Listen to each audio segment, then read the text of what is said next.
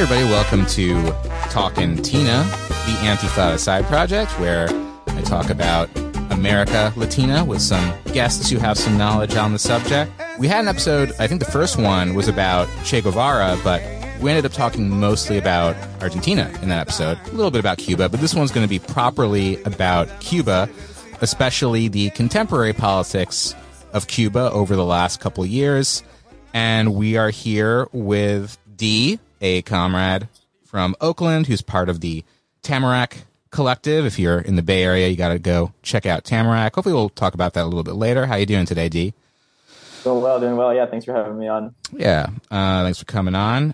So you did an interview with an anarchist in Cuba about J11, and of course our listeners are probably familiar with J6, that horrible insurrection. And some of us know about J12, when a lot of anarchists got owned at Trump's first inauguration. But listener at home, do you know about J11? Does J11 ring a bell to you? That's July 11th in Cuba, 2021. There was an uprising, and not a lot was written about it outside of like the usual either anti-imperialist or leftist sources or regime change kind of media outlets.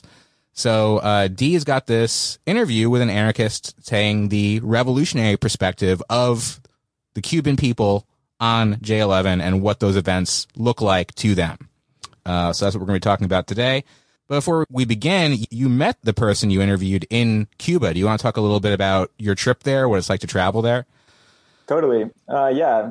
Thanks again for having me on and everything. I think the first thing I want to say, just as a preface, is that I don't know, really all that I'm going to be drawing on in this conversation is this 1 month that I spent there, and then the ensuing conversation that I had with the comrade from Cuba. I don't study Cuba. I've never been to Cuba before this trip. I don't really know anything particularly about it. So I'm not claiming expertise in any way. I'm just reflecting on an experience that I had for 1 month being there, and then the ensuing, my relationship with these comrades really. So I want to start by saying that, but I wanted to go to Cuba specifically to learn about July 11th. Obviously, everyone we were all really excited and invigorated in 2019 by, the global wave of social movements in pretty much like every nameable country, which finally reached the United States in 2020, of course, in the wake of the coronavirus, combining with so many other things. And then it finally reached Cuba, which was a place that, since 1959 has seen, basically no organized or spontaneous social movement of any type, no street movements whatsoever. And of course, there's a lot of reasons for that, we can get into maybe, and we can look at the interview to learn from. Oh, because people are so happy there. Right, exactly. Yeah, because everything's so good. Either, the two narratives, right, are either everything's so good and perfect, or because it's just complete brutal authoritarianism, and everyone just is going to get either immediately thrown in the gulag or whatever. But obviously there's complexities between those two kind of extremes, and so I was I just wanted to. I had read about it a little bit. And it followed similar sort of, it seemed to me, to the untrained, ignorant, perspective, to follow some of the same, very much follow within the same trajectory of the 2019 to 2020 cycle of struggle that responds to a very similar set of problems that people are confronting. Unable to afford a basic ability to live. And then of course disturbed further by coronavirus, people's sort of lives in common being existentially threatened, essentially, and people taking to the streets to reclaim their power in order to do that. And of course, what caught my attention was, the way in which, thinking about, I wanted to just know more about what the Cuban situation really was. What does capitalism mean in Cuba? What does socialism mean in Cuba? And how are people responding to that? And especially given that, one of the kind of paradigmatic tactics of the day of July 11th was expropriation and looting, and largely, of course, it's government stores. So I thought that was really important to think through and what the implications were for that, and of course, ultimately the direction was, what are the horizons, like what point is Cuba at right now? And where will it be going, especially with kind of Fidel, obviously no longer being in the picture as of a few years ago, which had a massive impact. And I wanted to kind of think through and understand some of these questions. And that's really why I went, and that's why, I connected with these folks down there and had the ensuing conversation. So hopefully we'll get into some of those pieces more today. Yeah, so a lot of people go to Cuba on these sort of government-sponsored trips, like these solidarity trips. They usually cost like a couple $1,000s, and you have like a government sponsored guide, and he takes you to like, farms and collectives around the country. It sounds like a nice trip, but you weren't on a trip like that, right? You just kind of went your own way. Yeah. No, you're right. Totally. Yeah. Thanks for specifying that. I just went solo. I had some connections in Cuba. And it's very controlled, because tourism is the main industry. Tourism is the main kind of, source of revenue generation. You have to stay in official locations in order to, like, official sort of hostels or hotels, or I mean, some of them are they're on Airbnb sort of, but it's a different kind of sort of contractual relationship relative to. So a lot of people make their living this way, right? By having like B&Bs. But it's all sanctioned, or it's all, it has to be contracted with the government, so you can't just go and like couch surf. I mean, there's some people that are on the couch surfing site, but technically it's illegal, and there's some consequences for doing that. So I did just go solo, and I stayed basically in kind of B&Bs from connections that I had from people in the States before, and. Yeah, I mean, I think in terms of initial impressions, in contrast to these kind of very guided government tours, and again, I think this is something that's maybe even changed in the past 5 years. As I talked to people, they talked about the way, and I brought this pattern I'm about to name. They said even in the past 5 years, this has changed. Every single person I spoke to, as I walked around, I basically just walked around and chatted with people on the street, and within one sentence of talking to me, every single person, young, old, man, woman, whatever, was basically like, I hate the government. I want the fall of the regime. Like, and that was probably the most striking thing in the first week of being there. And that really made me want to dig more. And then, of course, it took me kind of a while to meet up with these comrades, but they were, people I wanted to meet when I went down there. So I was carrying all these questions to them ultimately to talk through, and they were really helpful in thinking through that. I went there, I think about 5 years ago, 2018 maybe. And I talked to just a lot of people on the street too. A lot of different kinds of people, because people are, want to talk to you there, which is sometimes fun, sometimes a little annoying, if you're asking for directions and they want to talk to you for an hour. But no one told me like, I hate the government, but everyone did have some grievances, and some people would say like, we want things to change here. We don't necessarily want capitalism. We don't necessarily want like America to take over, but things need to change. So since then, things have gotten a lot worse, because I went there. Actually, I remember when it was like right after that failed coup in Venezuela, the like really right. It was around May Day. And so when I was on the plane going over there, I had stopover in Florida, and like on the news is this info about the coup, and like the chyron was like Trump threatening full blockade of Cuba.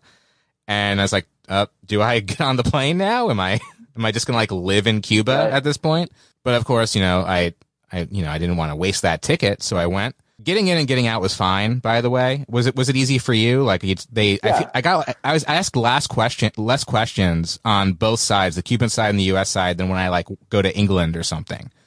Yeah, it was super easy. Yeah, I mean, it was a little bit more complicated because of COVID. I had to like show, there there were some extra forms I had to do, I had to do testing and this type of stuff. But no, it was pretty standard.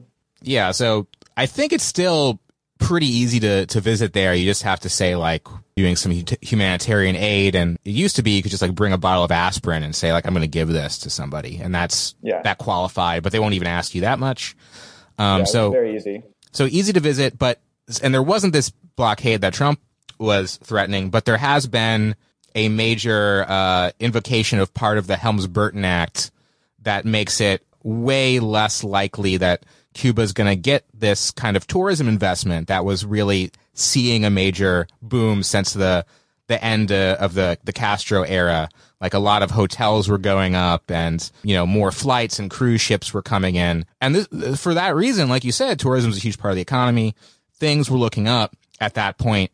I think what the Trump administration did from that point onward, because they blamed Cuba for what was going on in Venezuela, things have taken a turn for the worse. And then COVID has definitely hurt that. And then more recently, Hurricane Ian has really seemed to create a catastrophic situation in Cuba. And that was even before you went. So it sounds like now people are really desperate there. But even when I was there 5 years ago, people had trouble getting enough food. The amount of money they had wasn't enough for basic amenities.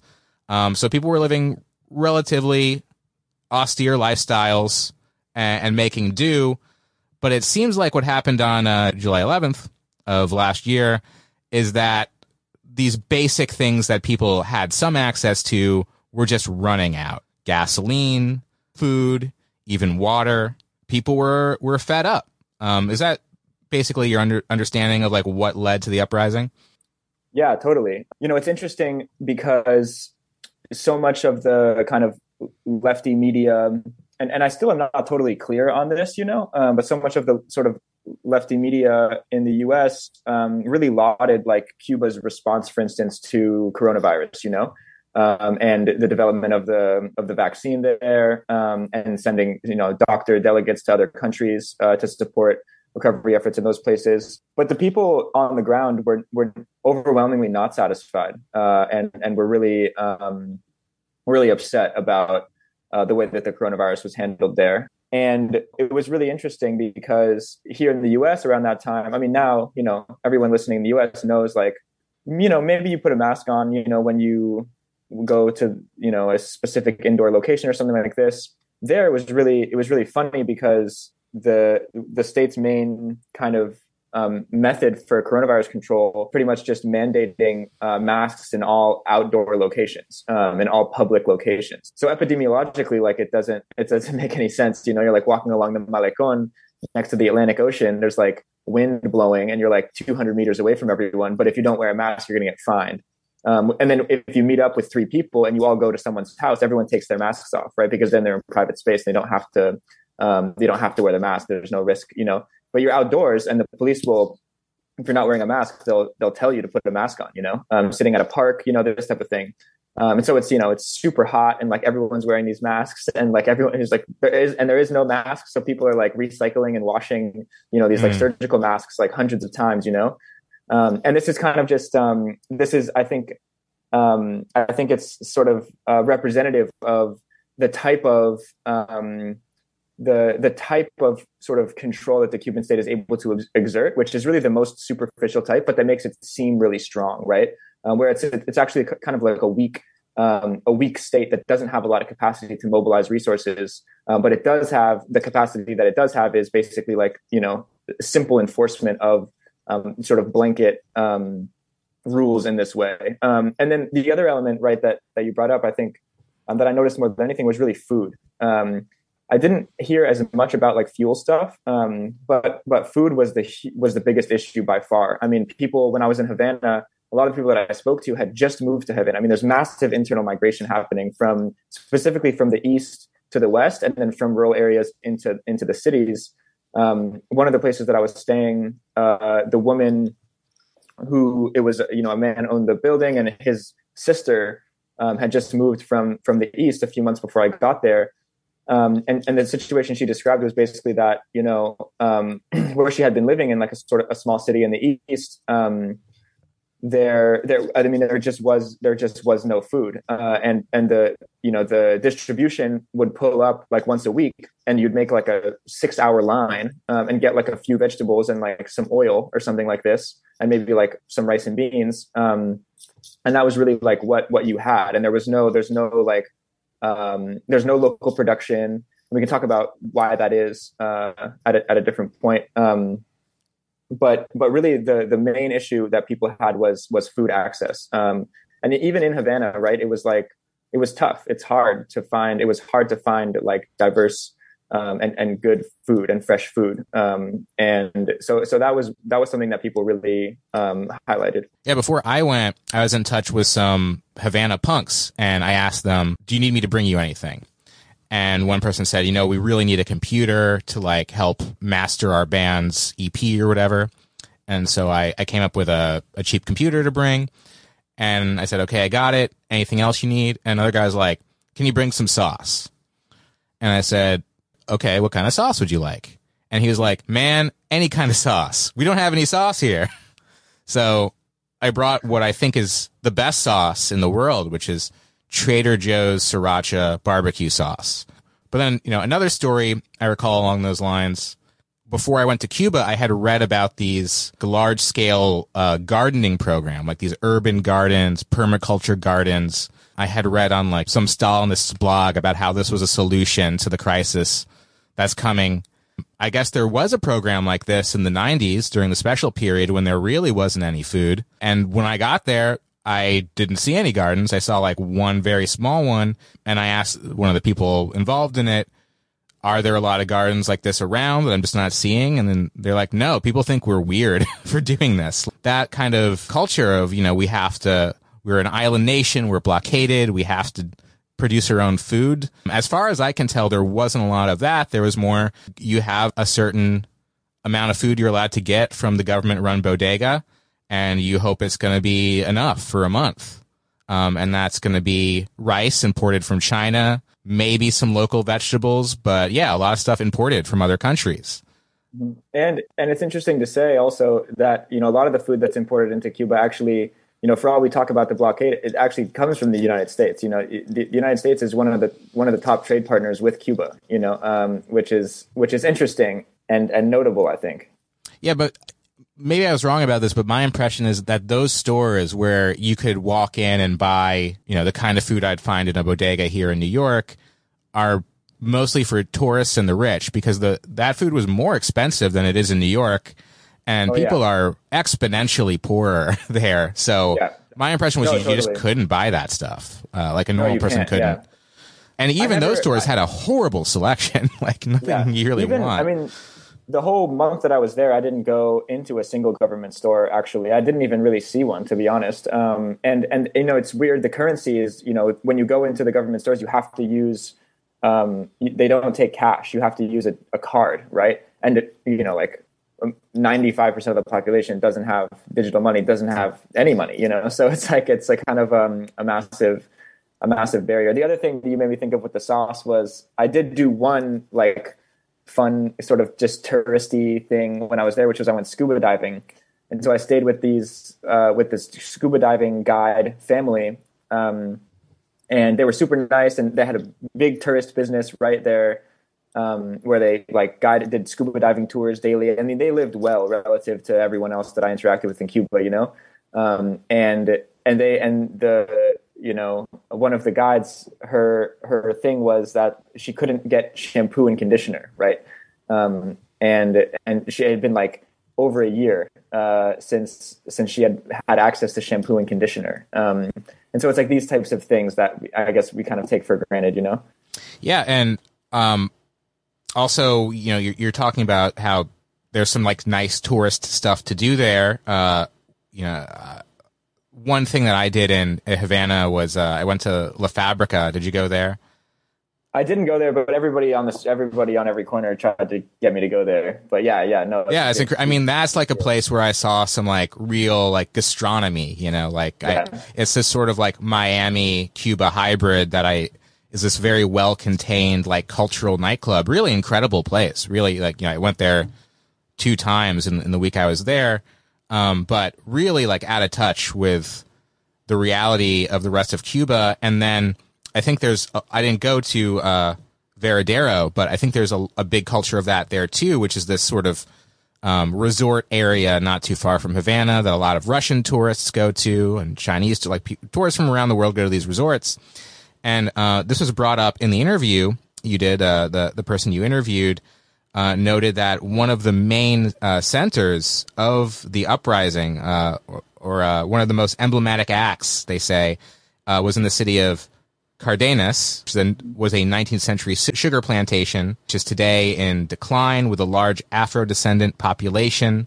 And it's right next to Veradero, the Cuban tourist capital, which they say may explain a little why it was an important epicenter in the struggle and why acts of expropriation or looting occurred there. So I thought that was a pretty powerful image of this uprising. It wasn't merely just, we hate the government, we want democracy, or, whatever, or like, we believe in fake news about communism spread on Facebook. It was like, we are very poor people living next to luxury, which just makes it seem like the kind of class struggle you would see anywhere in the world, especially in the Caribbean and Latin America. Totally. Yeah, you're totally right. I mean, the social division and stratification between tourists and people who work really high up in the tourist industry and everyone else is palpable, and it's the Cuban people aren't allowed in. There's hotels that the government has built, for tourists that Cuban people aren't allowed to stay in, and there's separate bus lines for tourists that run on a more consistent basis that are just like a lot nicer, and I, those lines weren't running when I was there. So a lot was different when I was there because of COVID. So these nightclubs you were talking about weren't open, and I couldn't actually take a bus from one city to the other city because the only buses that were running were the Cuban bus lines, and they wouldn't let me get on the bus lines. Wow. Because you had to be Cuban. So I had to take taxis to go between the cities. And it was interesting for me because and this is a little bit of a segue, but because talking about this kind of the relationship between tourism and the population, as I was talking to people, a lot of the people that I spoke to, not everyone, but a lot of people that I spoke to about what they wanted for Cuba in the future, unlike sort of what I'm hearing you say, is that most people said they wanted capitalism. Most people were like, we want capitalism, and that was really, it's complex to talk through with them, of course, because in one way, a lot of what we talk about in the interview is basically the way in which what Cuba is a capitalist country. It's a very peculiar type of capitalism. But of course, at the end of the day, the commodity form and the value form are dictating the structure of the human economy and Cuban social and political life. But and I tried to basically talk through with people what some of the implications of a more kind of American style capitalism would be, right, in Cuba. And I talked about how, for instance, like the simple contrast is like houselessness virtually doesn't exist in Cuba. Everybody has a place to live, and I was talking about, where I come from in my city, we have these massive luxury condos that are, 50% or more empty because people can't live in them. And then, sleeping on the street next door is a tent city of thousands of people who have nowhere to stay. And it was funny because, the guy that I was talking to, we were walking, and he stopped me right where we were. And he said, and he pointed to one side of the street, and it was this building that was kind of like dilapidated. It was being held up by like 4x4s, and he was like, it's true, we don't live on the street, but we live in buildings that haven't been renovated since 1959, and they're literally falling on top of us. And then he pointed to the other side of the street, and it was this like massive luxury hotel. And he was like, and the government right now is spending millions and millions of dollars investing in these hotels that Cuban people can't stay in, and that tourists don't even stay in right now because it's the coronavirus. And so it's basically the same thing. And I was like, and it's funny because, in a way, then he kind of, made the point that I was trying to make, which is that you already have capitalism, right? Like capitalism isn't what you want. Capitalism is what you don't want. And but it was a funny interaction to kind of paint this parallel between, sort of basically like a sort of real estate investment at the expense of, people that are actually living and trying to survive in a certain place, and sort of a striking parallel between what happens here and what happens there. Yeah, I remember I heard an American leftist say once, talking about these kinds of contradictions in Cuba, that they would rather be middle class in the United States, but they would rather be poor in Cuba. The idea being, if you're poor in Cuba, yeah, you're not going to live on the street. You're going to have food guaranteed to you. You're going to have medical care guaranteed to you. But it seems like in the last few years, that's increasingly just no longer the case. It's not always been the case in the history of Cuba since 1959. Of course, the special period was a particularly brutal period of time, but it seems like we're now returning to that point, and it makes sense that that's going to push people to say, this is so bad, maybe I have my political sympathies with the revolution or with communism or whatever, but I can't eat. I can't, we have these hospitals, they don't have any equipment.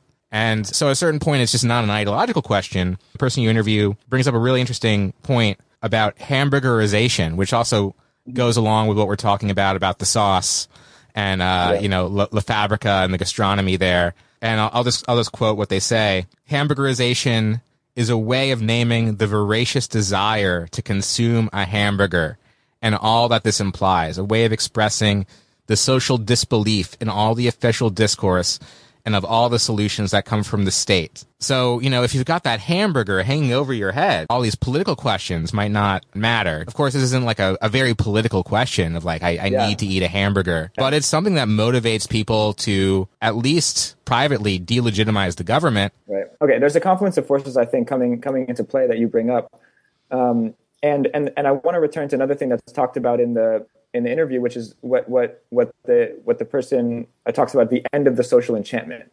And the social enchantment, I think, what they mean by that is this belief, this faith in the revolution, this faith, particularly in Fidel. Fidel is like an incredibly powerful figure in the Cuban consciousness, and that people ultimately lost faith in towards the end, and then now he's gone. And so it's interesting to hear the way in which, you saying, even though they might have sympathies with the revolution, their material conditions are opposed to that. And I think what I experienced there and in talking to these folks, people no longer have sympathy with the revolution. And it's the most vexed aspect, because communism and even the revolution has become associated exclusively with this terrible autocratic, capitalist regime that's now under a guy named Miguel Diaz-Canel, and so people, basically are all sort of self-proclaimed anti-communists. They're all like bajo la revolución, and so it's interesting to talk to people on the street and talk about, are you really against the revolution, the ideals of the revolution, or are you against the Cuban regime as it stands? And would you actually like to see the ideals of the revolution sort of more realized in a different way? And people responded in different ways to this.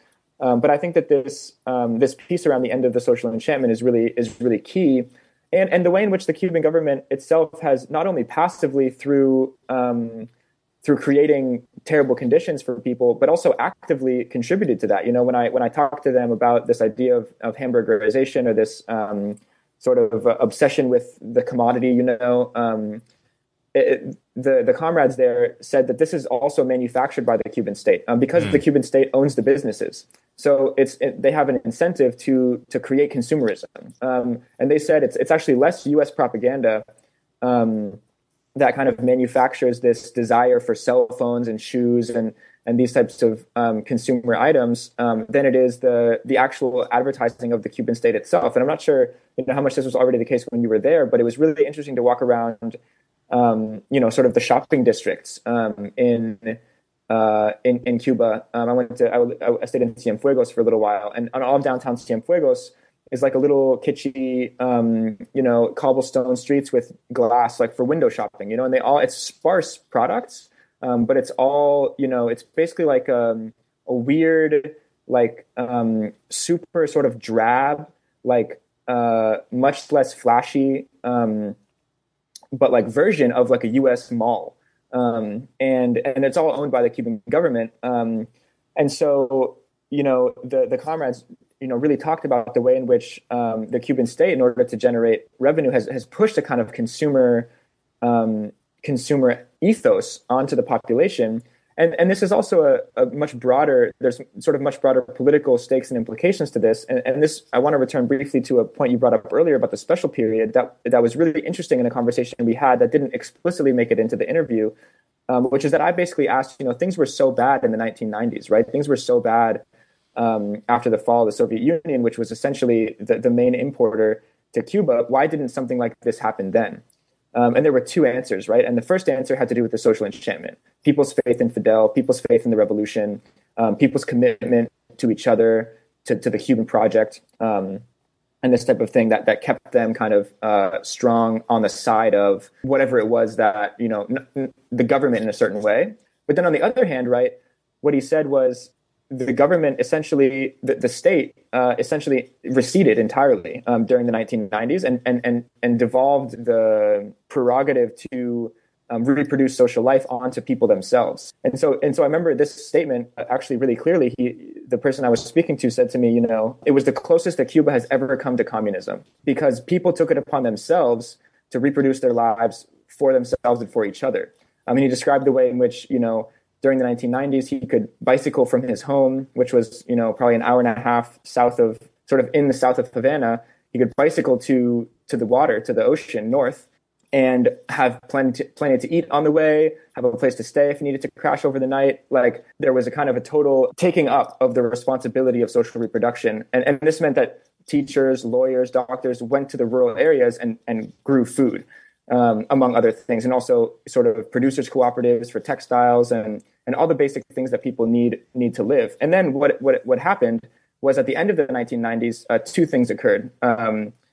Chavismo in Venezuela, and then the regularization of relations with Russia, with Putin again.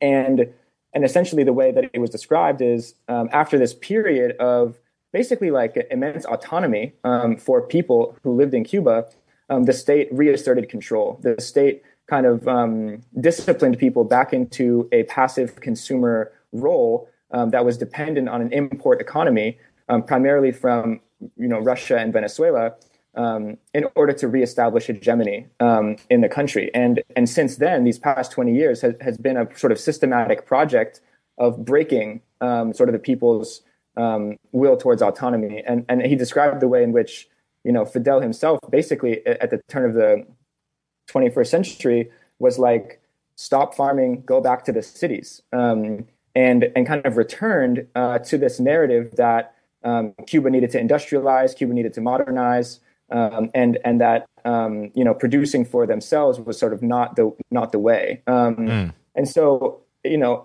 all of these things sort of come together and burst forth. Right, the pressures that build up from these dynamics came together and sort of burst forth. I think on July 11th.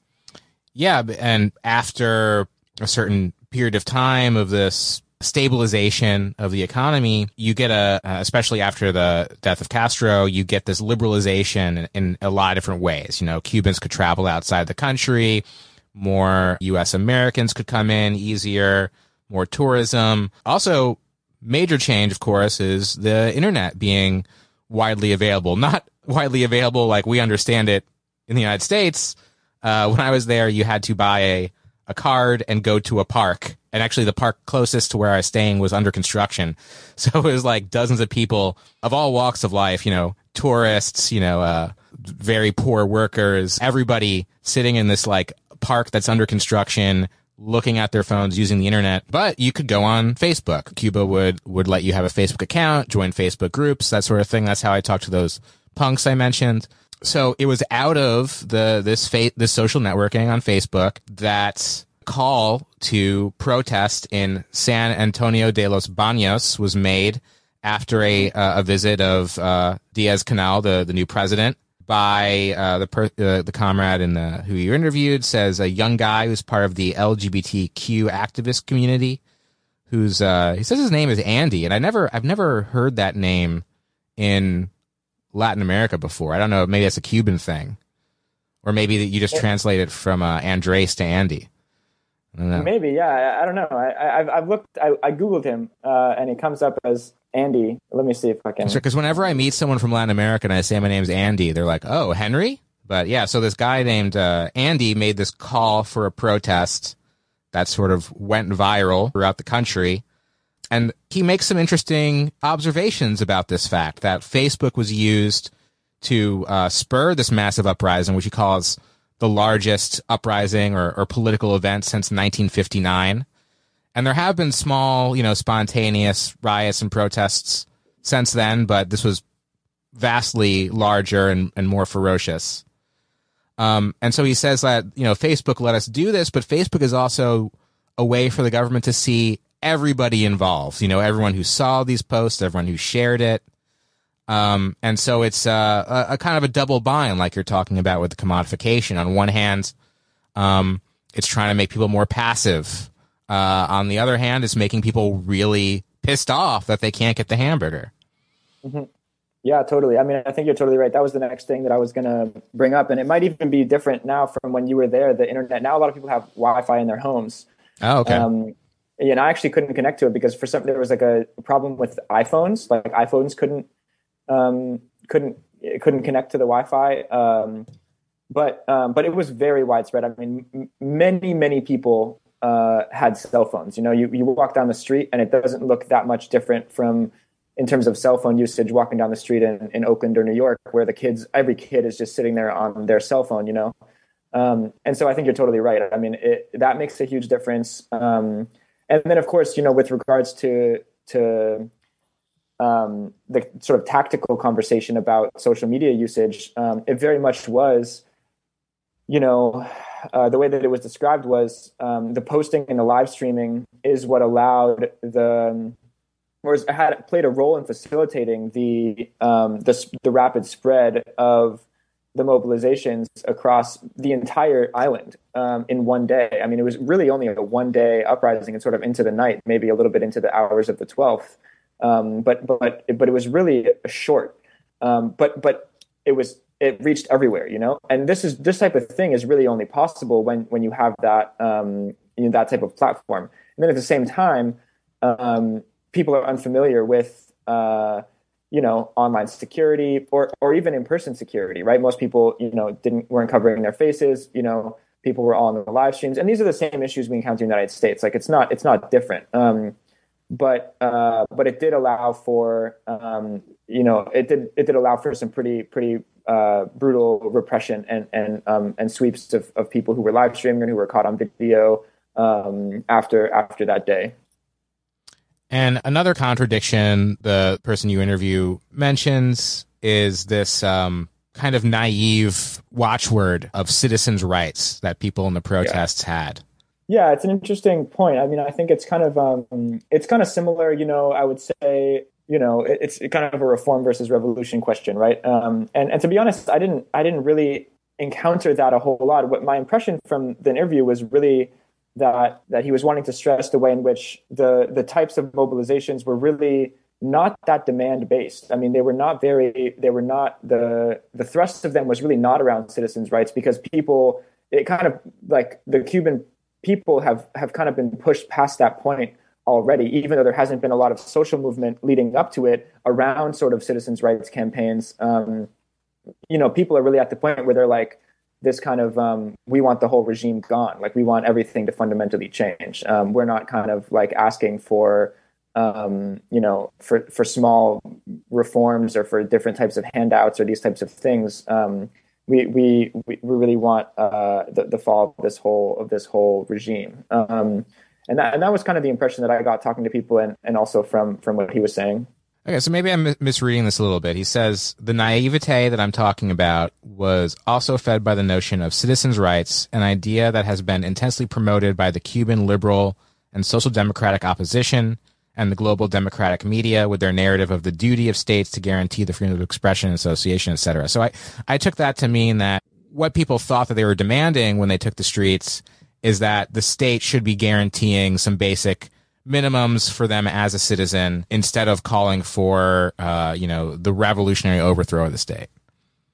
Yeah, and I think you're totally right. I mean, I think that both of those. I think that there's obviously like kind of a mix of motivations and of ideas that are in the street, and sometimes a desire for kind of changes in access to health or education can manifest as a slogan of down with the revolution or something like this, when really it's more complex. And I think that it's really interesting actually. Right after that section, the next couple of sentences I really like. He says, these ideas, those of sort of citizens' rights, that are deeply desired and little realized in a society like Cuba, which has experienced a schizoid segmentation between the right to health, education, and tranquility, and the grantor of these rights, a Stalinist state that demands the renunciation of all other human rights in return. So really fascinating interview. It's on, I forgot to mention that it's on the Spirit of May 28th website, sm28.org. Of course, there'll be a link in the show notes. So I want to just round it out with a couple questions. First about repression after the uprising, and then something that I'm sure is on listeners' mind is that isn't this all just the United States' fault for having this terrible blockade? And obviously right now there's a movement brewing in the U.S. among anti-imperialists and leftists to loosen the blockade so some relief from Hurricane Ian can come in, which I think is sorely needed. And he talks about the complexities of the blockade as well. So we'll get into that. But first, what happened to our comrade Andy and other leaders and participants of the uprising? This is something that they talk about in the interview as well. And, obviously one of the main things we talk about in the United States is, this paradigm of mass incarceration and the disproportionate amount of people that are in prison, disproportionate amount of Black and brown people that are in prison. And the comrades I spoke to in Cuba basically said, in Cuba, it's a similar situation. I think, and there's basically no statistics really about the Cuban prison population. I believe, and we'd have to look it up, but Cuba has one of the highest incarceration rates in the world, maybe somewhere top five or six. And most of those people, right, is political prisoners. I mean, and this is one of the wonderful things about Cuba is that there's really no crime. There's really little like inter or intra-communal like violence. It's a pretty distinct, and this is a little bit of an aside, but it was one of the main sticking points about America. They wanted to ask me a lot about the gun violence here and a lot about kind of all the social problems we have here. And this was another conversation we had about the ramifications of American style capitalism, I guess. But I mean, Cuba is an extremely, extremely safe country. And so all the people that are in prison are pretty much for political reasons. And it's very opaque. So people initially were charged with massively disproportionate sentences. I mean, we're talking on the scale of decades for things like sedition. And this was one of the questions in the interview is kind of what has the follow-up been to July 11th? Have there been kind of social movements or political organizations that have kept organizing and kept trying to sort of channel what burst forth on that day into something more sustained? And really, the only example of that is the kind of anti-repression groups, which are mostly families of people that were incarcerated from the actions of that day, trying to get justice for mostly, their sons and daughters and grandsons and granddaughters, and so some appeals have been made. I believe that the person Andy is on a house arrest now, and I think part of that is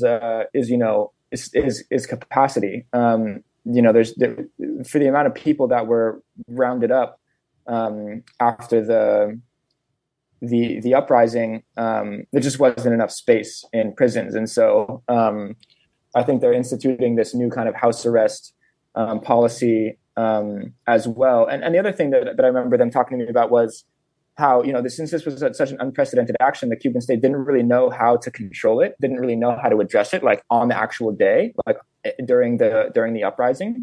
And so a lot of the people that were arrested were not, it wasn't very, the way that the Cuban state targeted people actually initially wasn't very strategic. Afterwards, it was with the kind of combing of social media. But initially, because the protests were so dense and there were tens of thousands of people there, the Cuban state didn't really have access to the people in the middle, and so people kind of got picked off the sides who really were just standing out there just to watch and participate. And so this was one of the things that they were mentioning as well, is a lot of the people that were thrown in prison, that were charged with these crazy sentences, were simply just on the street, and it was kind of a sort of examples were made of people, I guess, is part of what was described to me. So that's a little bit of a response, I guess. Yeah, the part about prisons in the article was really interesting, and like everything, it just leaves me with a lot more questions because, the image that we get from Cuba on the outside is just so two-dimensional, from propaganda for or against Cuba. But yeah, what you just said, as I'm looking up incarceration rates, and the United States has an incarceration rate of 629 per 100,000, and Cuba is like 510. Like you say, these figures might be kind of questionable. But I was surprised to hear you say most of them are political prisoners. I didn't know that. And then in the article, they say that Cuba wants to eliminate the figure of the political prisoner, the prisoner of conscience. And it sounds like although these charges were disproportionate, it's they're moving towards house arrest. I don't know. I wonder if that's the state trying to weaken a little bit on its authoritarianism, understanding that there is this vast social disenchantment. Totally, it's hedging completely. I think you're totally right. The more they realize now, and I think it's emblematic of a shift of a tipping point, right? Where there's a tangible shift in power, right? Where they, in a sense, maybe they see that where the social movement power is around political prisoners, and so they don't want to inflame that more. And so choosing to go for the house arrest is a little bit of a kind of a concession, Mm-hmm. In order to kind of quell where they see the surge coming around political organizing. Yeah, and absolutely, like the recent plebiscite about LGBTQ rights and feminist rights, and that I really haven't looked into what the legislation is, but I remember when I was there, these were things that leftists and anarchists in Cuba were talking about as emerging struggles. So it's interesting to see them sort of make some progress on that as well, or perhaps you could say capitulate to these grassroots movements that were popping up. Totally. Yeah, you could see there were billboards when I was there also about this, LGBTQ discrimination, this type of thing. And I think it's mentioned briefly in the interview as well, and really how kind of in a similar dynamic, I think, to what we see in the U.S. Some of these these really authentic social movements sort of get recuperated a little bit by the state, and come to become the state seeks to represent itself as sort of progressive in these ways, and really in order to kind of throw water on the fire a bit. But it's a very sort of nuanced dynamic for sure. Along those lines, and this is just my impression of the Cuban state and the ideological apparatus of it. My impression is that it's run by a communist party with some revolutionary imagery, but politics just isn't very important to them. What's important to them is the stability of the state, opening up for foreign investments, becoming an economically viable country, and for the governing apparatus to hang on to power. So while there is a revolutionary police, and while you can be arrested for dissent or for protesting, it seemed like their main problem with, for example, there are these unpermitted LGBTQ rights congas for a while, these sort of pride parade type things where organizers were arrested for having these unpermitted events.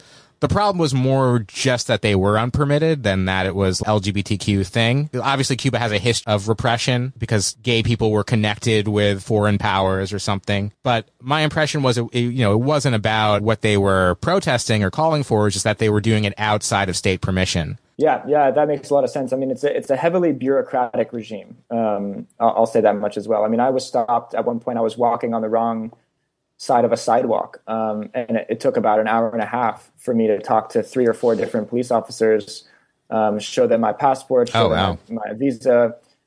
Just because I was like walking on one side of a yellow line. I could have been 4 feet on the other side of it, and it wouldn't have been a problem. And it's just these types of things of like really establishing power in very petty ways, which the way that the comrades there talked about it, they were like, that's the sign of a weak state. A strong state doesn't need to do those things. And that was an interesting reflection to me.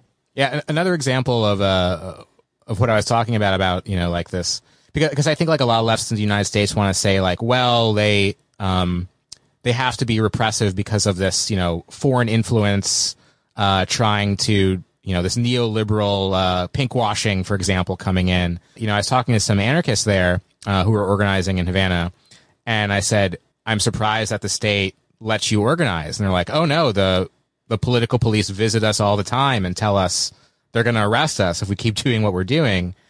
And I said, oh, it's because you're anarchists and they're Stalinists or whatever? And it's like, no, they don't care about our politics. They just don't like that we're doing it without their permission. The political police don't know anything about politics. It's not about that at all. I don't know how true that is, but I thought that was like kind of telling and definitely a lot different than how we might imagine a communist state. But let's try to wrap up with probably, like a really big question, which is about the blockade, of course. Yeah. And the section, if you, it's a long interview, but this is the section I really think people should read because the person you interview admits that the blockade is real. It's incredibly damaging to life in Cuba. And, he's certainly not trying to get the U.S. off the hook. Of course, in 1960, when the blockade started after the expropriation of U.S. businesses in Cuba, the State Department put out a memo that said, quote, the only foreseeable means of alienating internal support for the Castro regime is through disenchantment and disaffection based on economic dissatisfaction and hardship. So that was the U.S. strategy in 1960. 61 years later, we see this uprising and the person you interviewed describing it in exactly the same way, social disenchantment. But what he says, responding to that, is that, well, the revolution was about the autonomy of Cuba. It was about Cuba is supposed to be free from the United States, from imperialism in general. And so now the demand is open up the blockade. Let's do more trade with the United States. Let's have more tourism. Let us trade more with more other countries in the region. Basically, like, let us be a free market state. So my impression with what he was saying is not that we shouldn't lift the blockade or the United States isn't to blame for this, but that the Cuban state is using it as an alibi for its incompetence on one hand and also demanding to liberalize on the other hand. So it's like a double bind where, it's not really working politically in terms of creating the kind of, autonomous, communist, worker-led society that he says, or like you were talking about, like maybe we got a glimpse of that in the 90s during the special period when things were really bad. And on the other hand, you're not getting the hamburgers. You're getting neither. Yeah, I mean, I think you pretty much summed it up really well there. And I actually don't know how much I can add. I think it is a really important part of the interview. Maybe one of the most important parts, especially for people in the United States. Yeah, I mean, his main point is, if the Cuban Revolution is an anti-imperialist revolution, and it's a revolution for people's autonomy, then why are we so desperate to be kind of further imbricated in a global capitalist market, and be dependent on the imports of the strongest imperialist power in the world, the United States, and it's really it is a very tough question, because of course there are massive ramifications for the blockade, and there's a way in which it's interesting to hear that quote from the State Department in 1960 that kind of in the long run, right, it was a sort of a long game that that ultimately kind of was able to be effective in a certain way against the prospect of the realization of the ideals of the Cuban Revolution. And so I think we can think about it on multiple timescales. And then the only other thing that I'll say to kind of conclude, and thinking about what the horizon is for Cuba, it's really challenging, and this is kind of the conclusion of the interview as well. It's challenging to conceive of a fall of the regime that doesn't result in basically a total liberalization of Cuba and a kind of normalization of capitalist global relations between a new kind of democratic,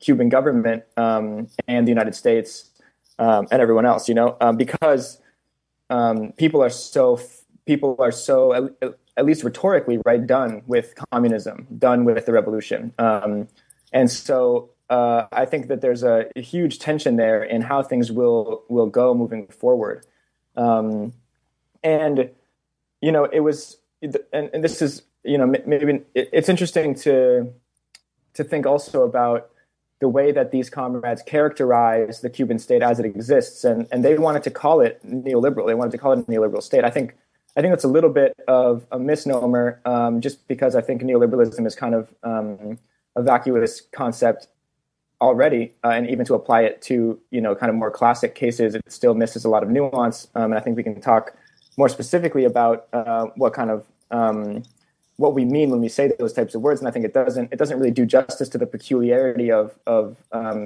sort of Cuban political economy or the Cuban state regime.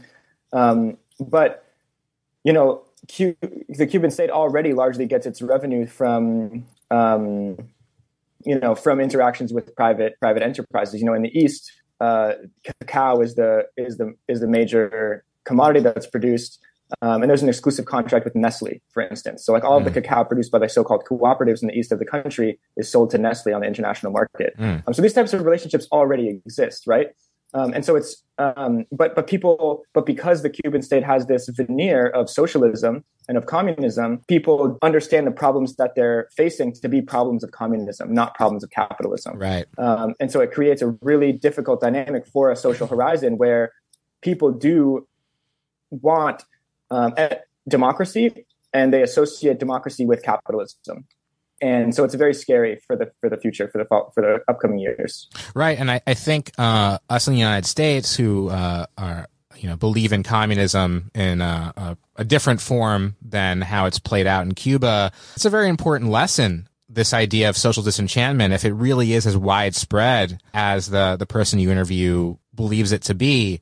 Because, we've already seen this play out with the fall of the Soviet Union, which is, all these people who lived in communist countries hate communism because they experienced it. They experienced this real existing socialism. It wasn't like the CIA brainwashed them or paid them to hate it. They didn't like the way the state worked. They didn't like what their lives were under it.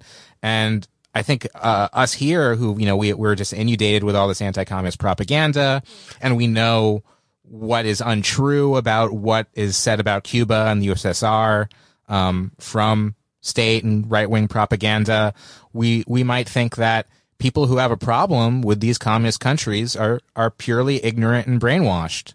And we just have to tell them the truth that like literacy rates went up and like how bad the Batista regime was or how bad the blockade is. And those things are all true. And you can also know those things and say, yeah, I don't like the Communist Party of Cuba. I don't like the way they're managing this pandemic. I don't like that I don't have enough food to eat. And those are legitimate grievances. And those are reasons why people don't like the word communism around the world today. Yeah. Totally. Yeah, completely. I mean, I think, the only other thing I was thinking to say, which I thought was just funny, it was a funny small interaction I had. I was playing basketball. I went to a basketball court, a lot when I was there in Havana. And I was talking to some guys there, and they said that, they assured me, they had participated in the uprising. They assured me that the United States and the CIA had absolutely nothing to do with the uprising. There was a completely organic Cuban uprising. But then they said, if the CIA did come here and want to like overthrow the Cuban regime, everybody would be down. And that's like their version of "Come Save Us, President G." Yeah, exactly. Yeah. They were like, and they weren't saying themselves that they were necessarily wanting that. They were just saying that if that did happen, people would throw their support behind a coup or, you know, any type of regime change, basically. And I mean, that's a scary reality. Of course, it's just the perspective of a couple guys on a basketball court, but it was striking nonetheless. But I mean, that's the way this stuff often plays out. You know, this is like the story of German unification and, you know, it's in the fall of the Soviet Union. But yeah, things are really grim in Cuba right now. So this is a perspective that I'm really glad to get. And I encourage everyone to read it for yourselves. And I'm sure there'll be a lot of debate about that in our Discord and on Twitter and in the comments. And I encourage that. So thanks a lot for listening. Do you want to, if you have a minute, you want to just talk about the Tamarack project before we go? Sure. Yeah. Should I just describe it a little bit? Yeah, sure. Yeah, I mean, Tamarack is a social center in Oakland. It's a bar and restaurant. We try to keep it alive. We're open as a restaurant and bar from 6 to 10 on Thursdays, Fridays, and Saturdays. And then on Sundays, we have a free library that operates from 1 to 4. And then, we do various other events, film screenings, panel discussions, study groups, reading groups and this type of thing. And of course, like parties and fundraisers and DJ sets and this type of stuff. And really we're a place to gather, or a place for people to come together and find each other, and kind of build affinity, and figure out, how we're all going to do this together, hatch a plan. Oh, sounds great. But do you have hamburgers? We actually used to have so I used to be in the kitchen, and one of my main things was Impossible Burgers. But now we haven't been serving hamburgers. We have kind of nicer food now, We're like past the hamburger point, But you've got the sauce. We've got the sauce. We've got lots of sauce. What kind of sauce can you expect on the yuca fries? We can get, it's like a tangy, like a spicy mayo, with the yuca fries. Yeah. That's the American dream right there. It's banging. We got it. We got it locked and loaded, folks. All right, D. Hasta la Victoria Siempre. Thanks for talking. All right. Thank you so much.